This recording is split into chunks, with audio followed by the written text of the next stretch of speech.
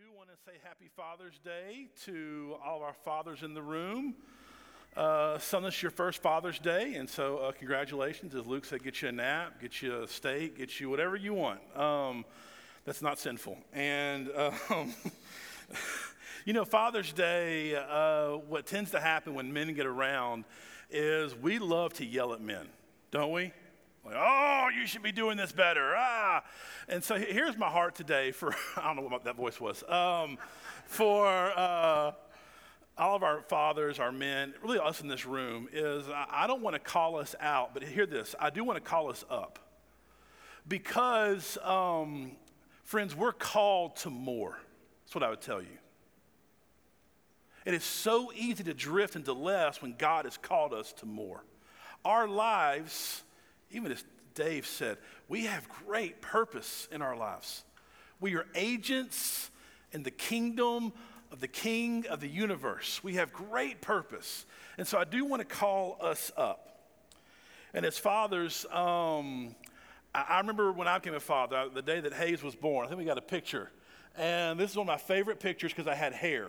And, but I look at that picture and I'm like brought back to that moment, right? Like I'll never forget holding him and being so just this sense of like my life is never going to be the same. Because now I'm a father. I have this beautiful child to take care of, to raise, to invest in, all of these things. And the same is true for us today as Christians. So we're going to be in 2 John today, the book of 2 John. And listen, this is not a letter for fathers in this text today. But hear this. The Apostle John is definitely writing as a spiritual father. And there's this key thing in the Christian faith. As you put your faith and your hope in Jesus, and you say you want to follow him, you then have kind of this dual role in your life. Where yes, you're a spiritual child, where you are seeking after and you're following your spiritual father. We're always spiritual children for the rest of our lives that are learning and growing and following. But also, friends, as a follower of Jesus, you have been sent out to make disciples and to also be a spiritual parent. Every person, man, woman, teenager, and child, if you put your faith in Jesus, God has called you out. He has sent you out to do a work, to invest in the next spiritual generation in front of us. In our passage today, we see this really clear thing from the Apostle John that's really in all of his letters on some of it. He has one aim, and here's the aim, that his spiritual children would walk in truth. That his children spiritually would walk in truth. Listen, the way we walk is a sign of who our Father is. And I know this because if you watch me walk and Hayes and Connor walk, you know who their father is. It's bow-legged Jason, right? Like there's a certain way that me and my boys walk that is unmistakable. And it's really cool and sexy. And so it's the way that we walk. It's a little bow-legged, but that's how God made us because there's this clear thing. They are my children. You can tell it's because of the way they walk. And there's a way that we should walk as spiritual children of our spiritual Father that should look different than the rest of the world. Our steps should be lighter because we're free in Christ. Our steps should be sure because we are on the foundation of the work of Jesus. There is a limp to the spiritual walk of a Christian because we know we've been saved from sin. See, our walk as spiritual children is not a strut because our walk is not based on how good we are, what we've done. Our walk is based on what our Father has done. And the Apostle John, he is just imploring, really all throughout his letters, that his spiritual children would walk in this different kind of way. That we would not walk in step with the world. And it's so easy now to be synced with the world and not the way of Jesus. Quick context about this letter, 2 John, written almost definitely by the Apostle John. It is the second shortest book of the Bible with 245 Greek words. The next shortest is 3 John, which is 219 Greek words. It's probably written somewhere in Ephesus between 80 and 95. So a long time ago. This is probably one of the last books written in the New Testament. And I imagine the Apostle Paul as like this really old man. And he's been saying the same things for year after year after year, but he still wants to say it one more time. He wants them to walk in truth. And so I want to define two things today. First, what is this truth? And second, how do we walk in it? So what is this truth? Go to 1 John real quick, because he's already kind of said what this truth is in his first letter in 1 John 1. This is the truth that John has given his life to. It's the reality that he lives his life off of. Verse 1, what was from the beginning, what we have heard, what we have seen, him and the disciples have seen with our eyes, what we've observed and have touched with our hands concerning the word of life, concerning Jesus. Verse 2, that life was revealed, and we have seen it, and we testify and declare to you the eternal life that was with the Father and was revealed to us. Here is truth. Here is reality, that Jesus Christ was God in flesh. He came down to get near to us in creation, not far away, but near. And he lived this perfect life as a substitute for us. He did die. John saw him die, but then John also, in reality, saw him rise again and then one day ascend to the Father. And then John also saw the Spirit come down and dwell the church and ignite the church to change the world. This truth, this reality is what John is repeating over and over and over again. Old man John cannot stop talking about this truth because it's the greatest truth, the greatest hope the world has ever seen. And friends, hear this today, that truth is real. And it's why we are here today. We didn't set up curtains for fun this morning. We set up curtains because the truth of the gospel is real. Jesus came, he lived, he died, he rose again. The truth is real. So the question for us today that John is after, and he teaches us in this passage, is how do we walk in that truth? How do we not just know that truth in our heads, but how do we apply it to every part of our lives? How do we walk in a way that is different from the rest of the world? How do we massage this truth so far down deep into our souls that it changes how we live? Whew, I'm excited this morning. I'm all rested, all springy over here. Got my new Old Navy jeans on. I mean, what more do you want in life? Adam said, I like I'm on the first day of school this morning. And so, but here, John in this passage, he gives us three principles today for how we can follow and walk in this truth. He gives us a foundation for walking. He gives us a warning for how we should walk. And third, he gives us the mission for how we should proceed. So first, the foundation. Go to verse 12 in 2 John.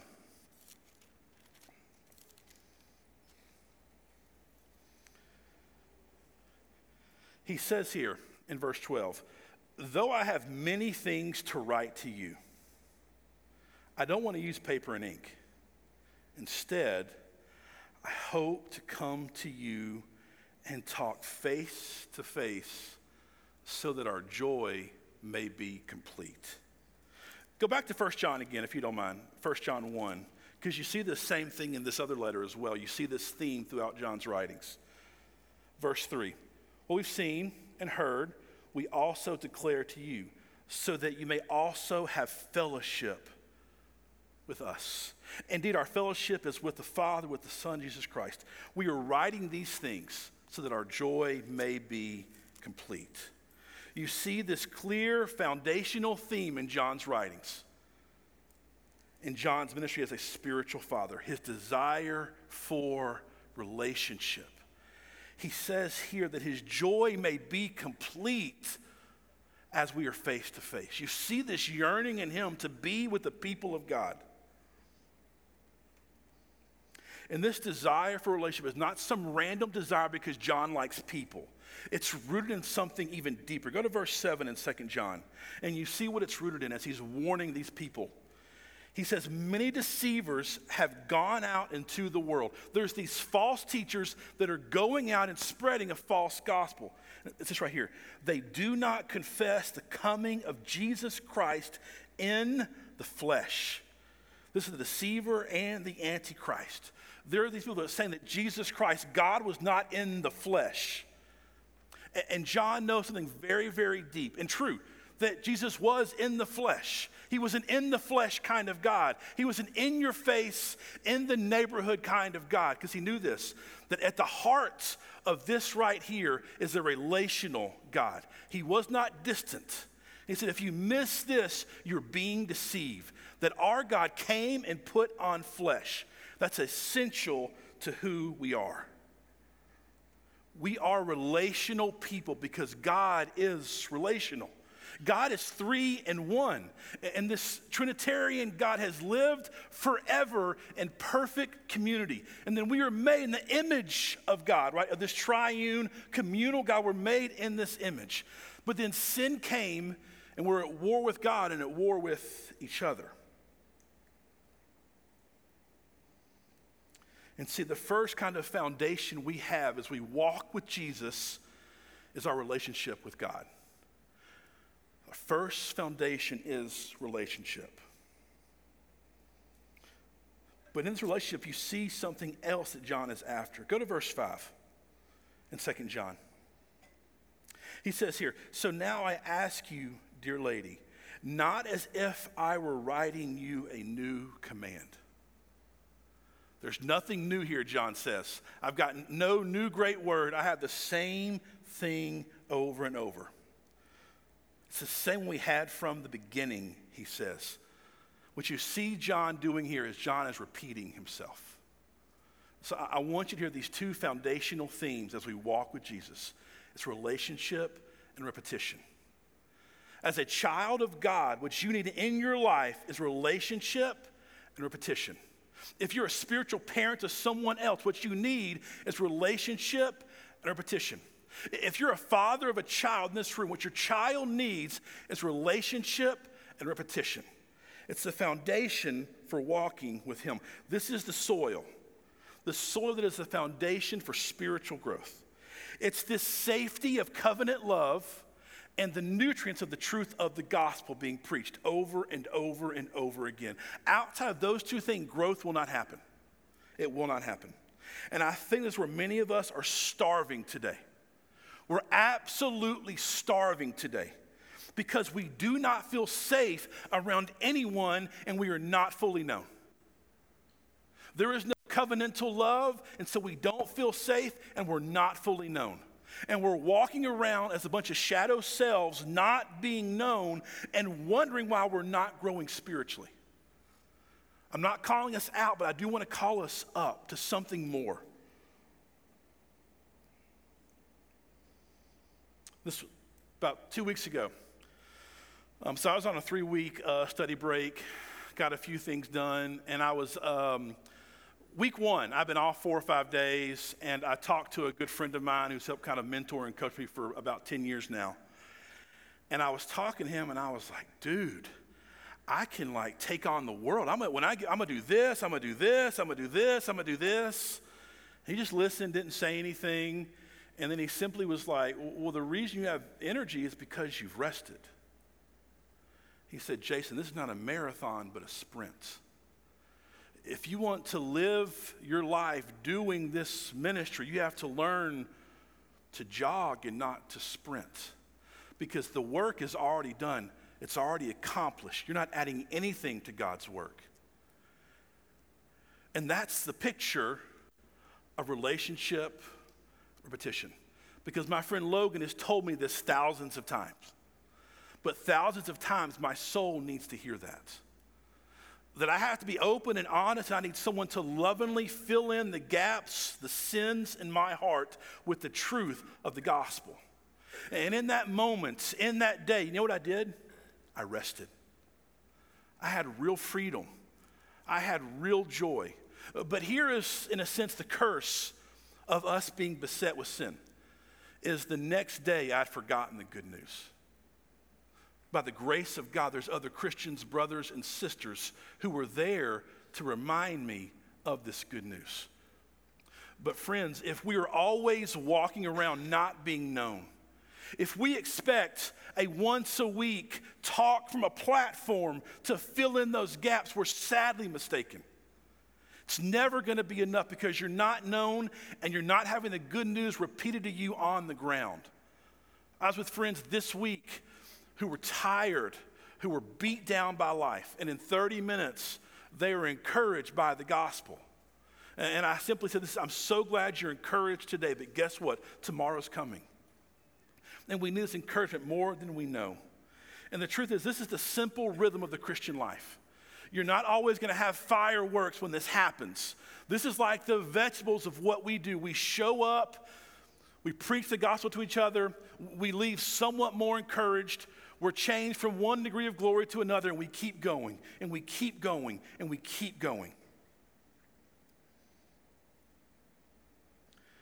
But you know, in this kind of post-COVID world, I'll just speak kind of freely for a moment as one of your pastors and your friends, and a brother in Christ, so don't get mad at me.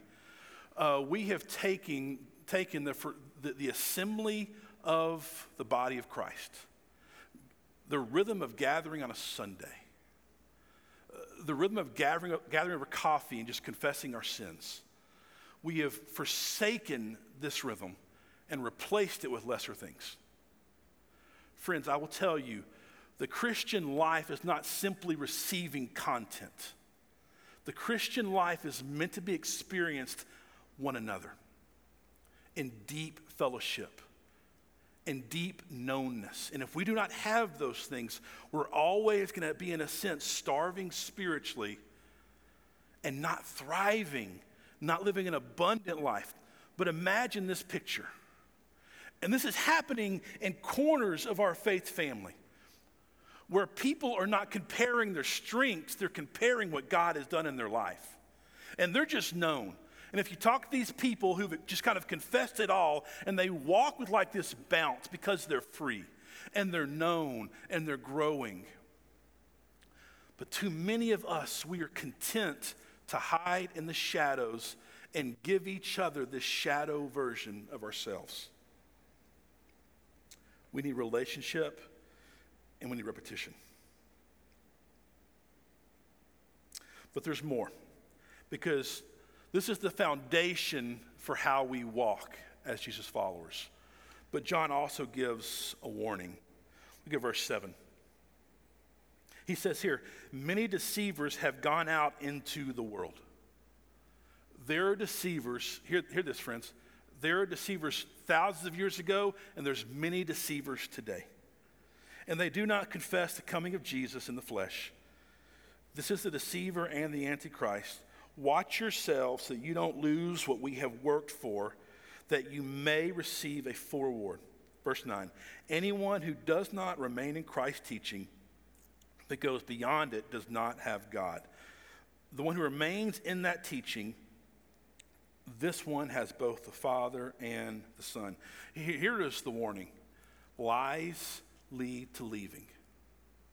Lies lead to leaving. And friends, this is true in Scripture. This is true in my experience as a Christian and as a pastor.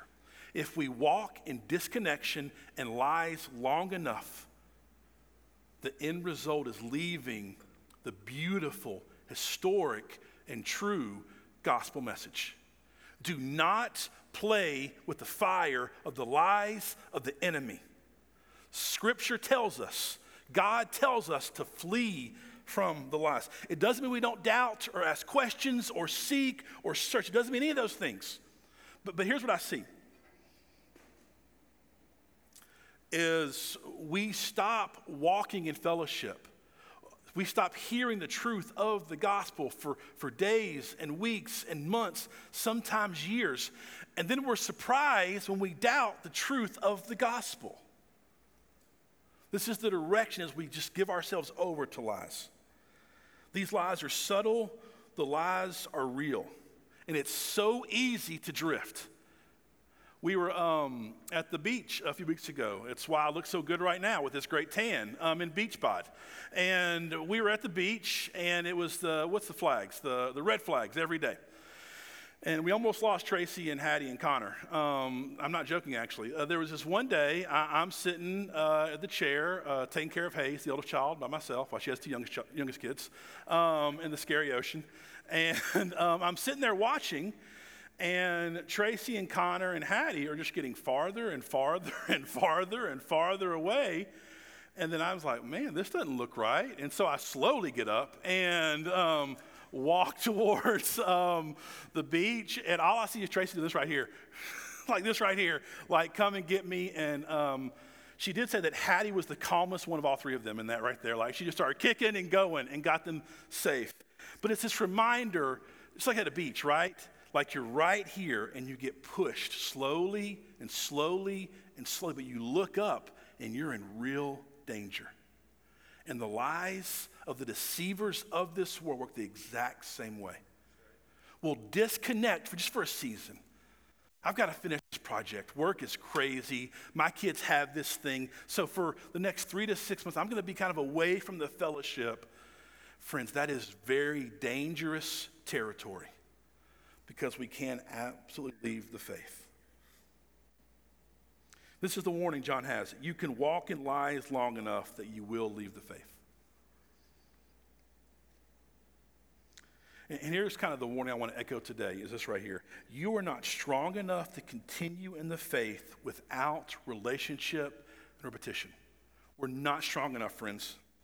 We'll begin to center our lives on something other than Jesus. We'll want something more. We'll want a new word, and we'll center our lives on something other than Jesus. You know, the church has done this on some level, right? For a lot of my existence, the church has kind of almost switched away from the truth of this message and relationship, and it's gone to this right here. We've gone to pragmatism on how to live the better life, and like this attractional kind of show you come to.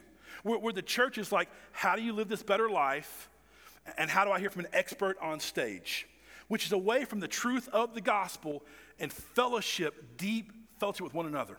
We've exchanged those two things. And many people have left that to find something else. Because the church has done us a disservice. Because the church, at its core, is the people of God rehearsing the good news of God in all of life.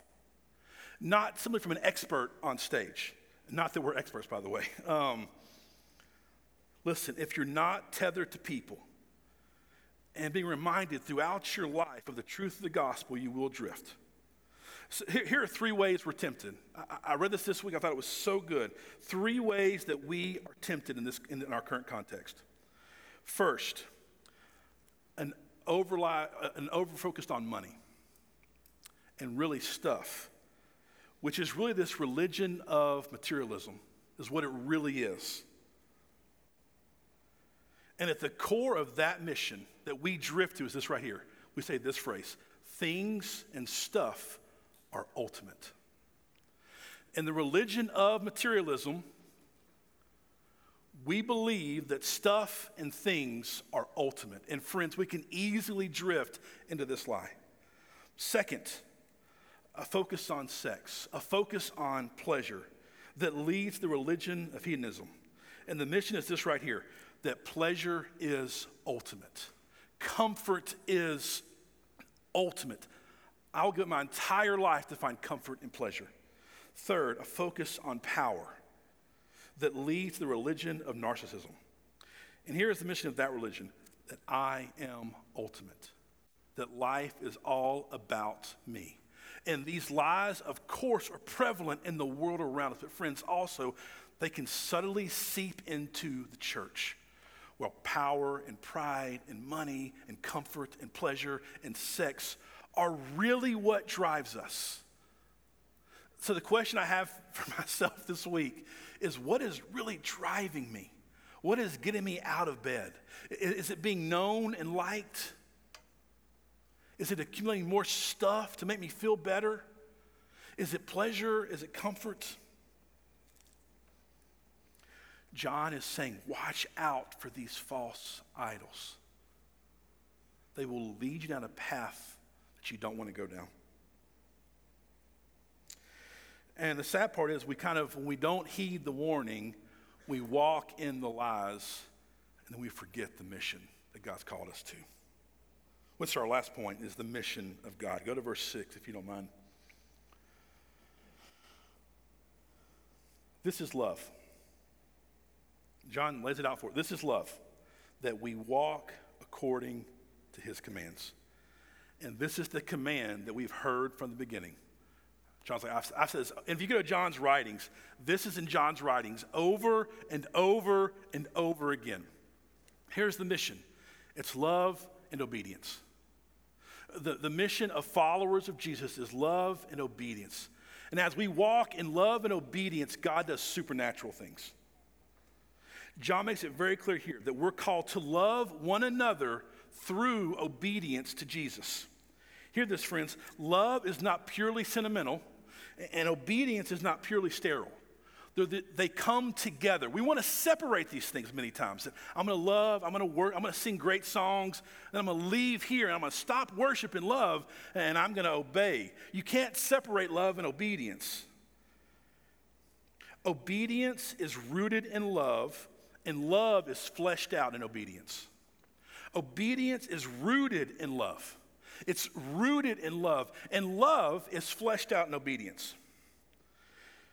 This echoes what John says in 1 John 1:7, where he says, walking in the light, walking in obedience leads to fellowship.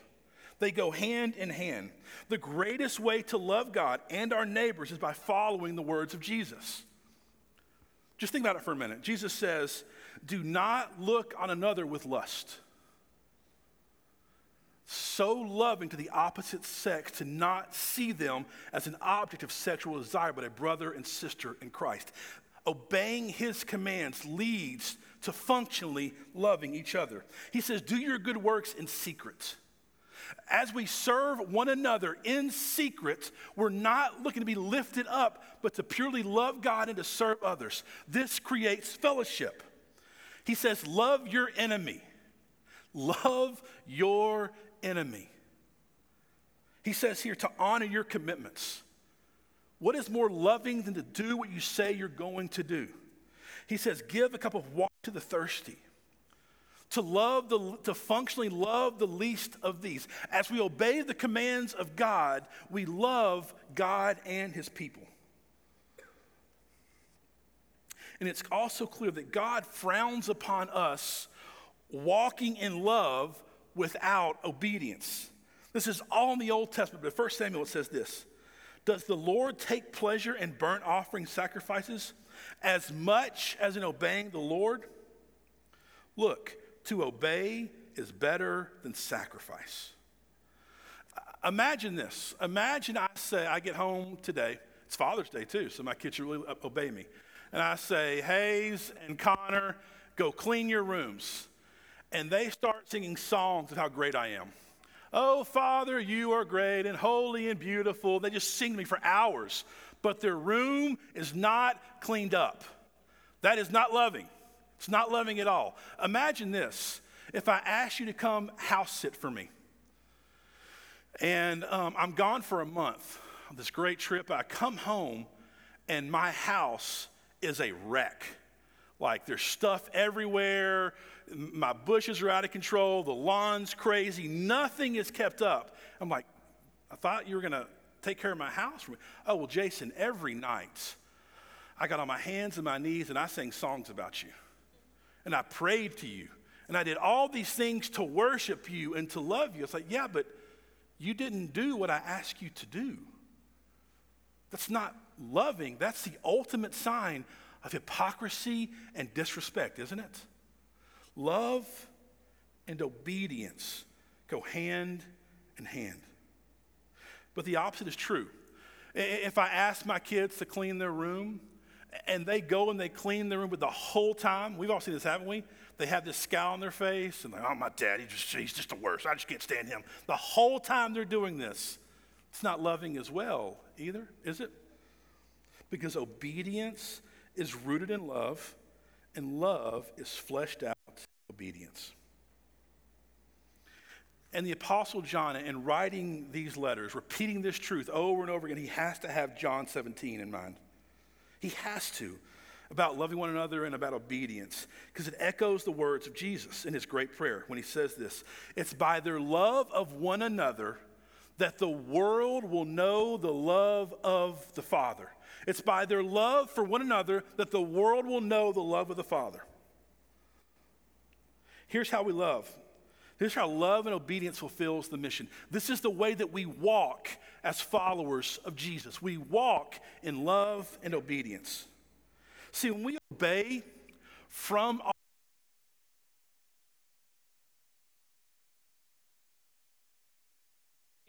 it's freeing, it's accessible. There we go. I didn't fall stage. As opposed to this right here, to obedience without love, which many times, if we're honest, has marked the way we follow Jesus. Obedience without love is cold and it's dead. And the world has seen, honestly, the followers of Jesus obey without love, and they see a cold and a dead faith. They do. But the opposite is true as well. If we love, we sing great songs, we worship, but there's no obedience, we're the ultimate hypocrites. And here is, I think, the damning part for us today in the church, is that many times the world has seen both. The world has seen dead religion and hypocrisy because we have forgotten the core of who we are, of how we walk, which is our foundation of relationship and repetition. We have not heeded the warnings of John, which these lies lead to leaving, and we have lost the mission of obedience and love. Friends, hear this. I want you to hear this today.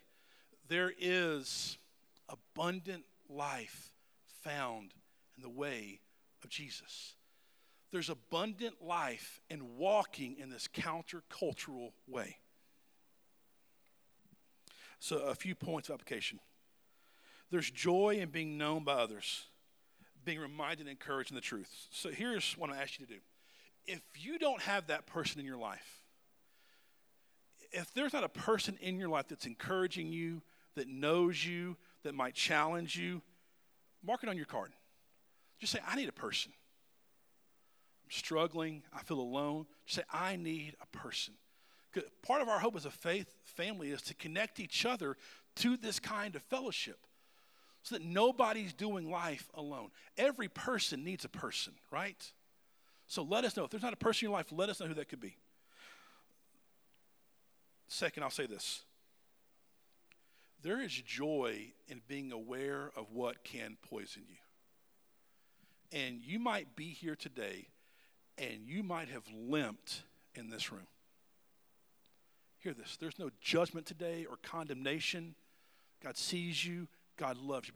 But as one of your pastors and your friends and your brother in Christ, if you're like on the line, you're believing the lies, you're ready to give up, you're doubting the truths of the gospel, just let us know. Say, I need help. Say, please contact. Just let us know how we can partner with you as you are on that line of believing the lies and walking away from the goodness and the good news of the gospel.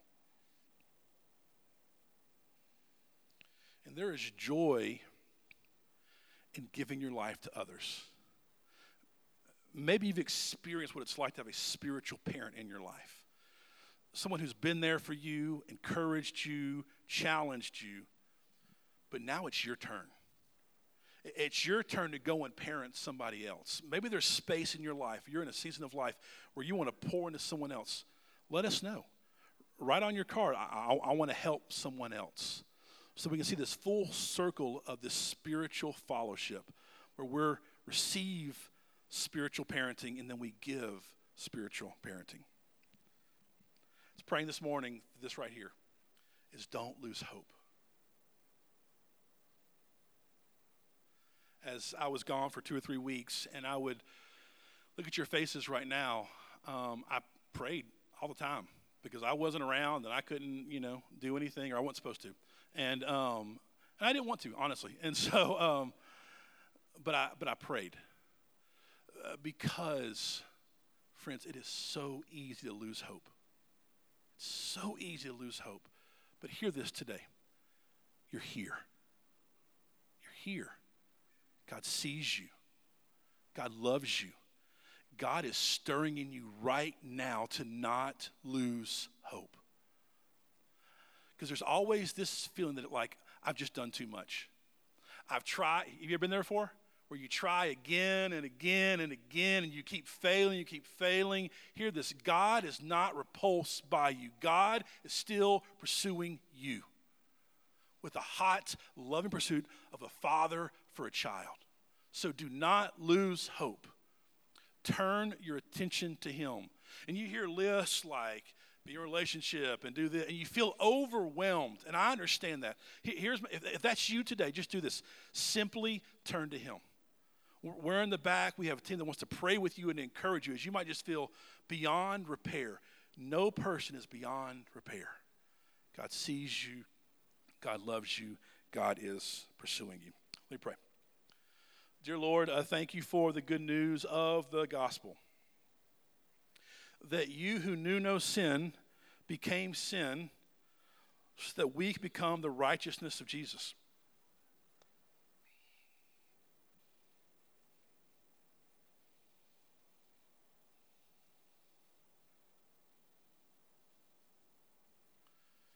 And Father, I pray that no matter where people are today, we take a step to walk in step with you.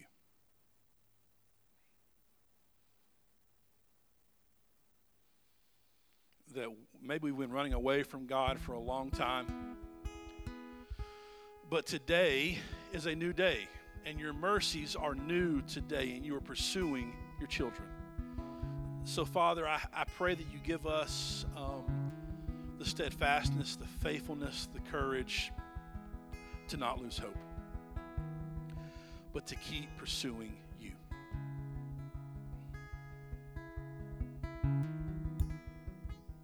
Father, we ask you to move in hearts even right now. You're faithful, you are good, you're holy, and you are loving.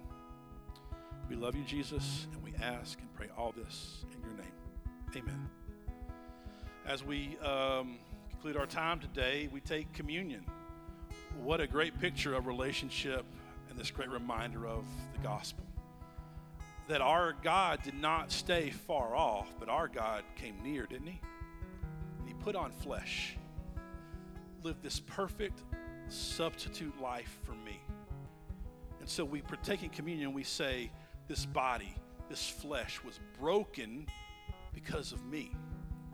And he poured out his blood, literal blood, he poured out to cover our sins so that our sins could be washed away. And it's through this sacrifice that he created this family. He created the church. So we come together out of the same baskets and we take, I know it's bought from Amazon, but it is still this picture of the body and the blood of Jesus. So listen, if you're not a follower of Jesus, if you're still just kind of checking out the Christian faith, this is not for you. I will chat with you in the back, but this is for people who have put their faith in Jesus. Because as we take communion, we are declaring, partaking that Jesus is enough. So before you come, I would encourage you, talk to God, do time with him. Come when you're ready.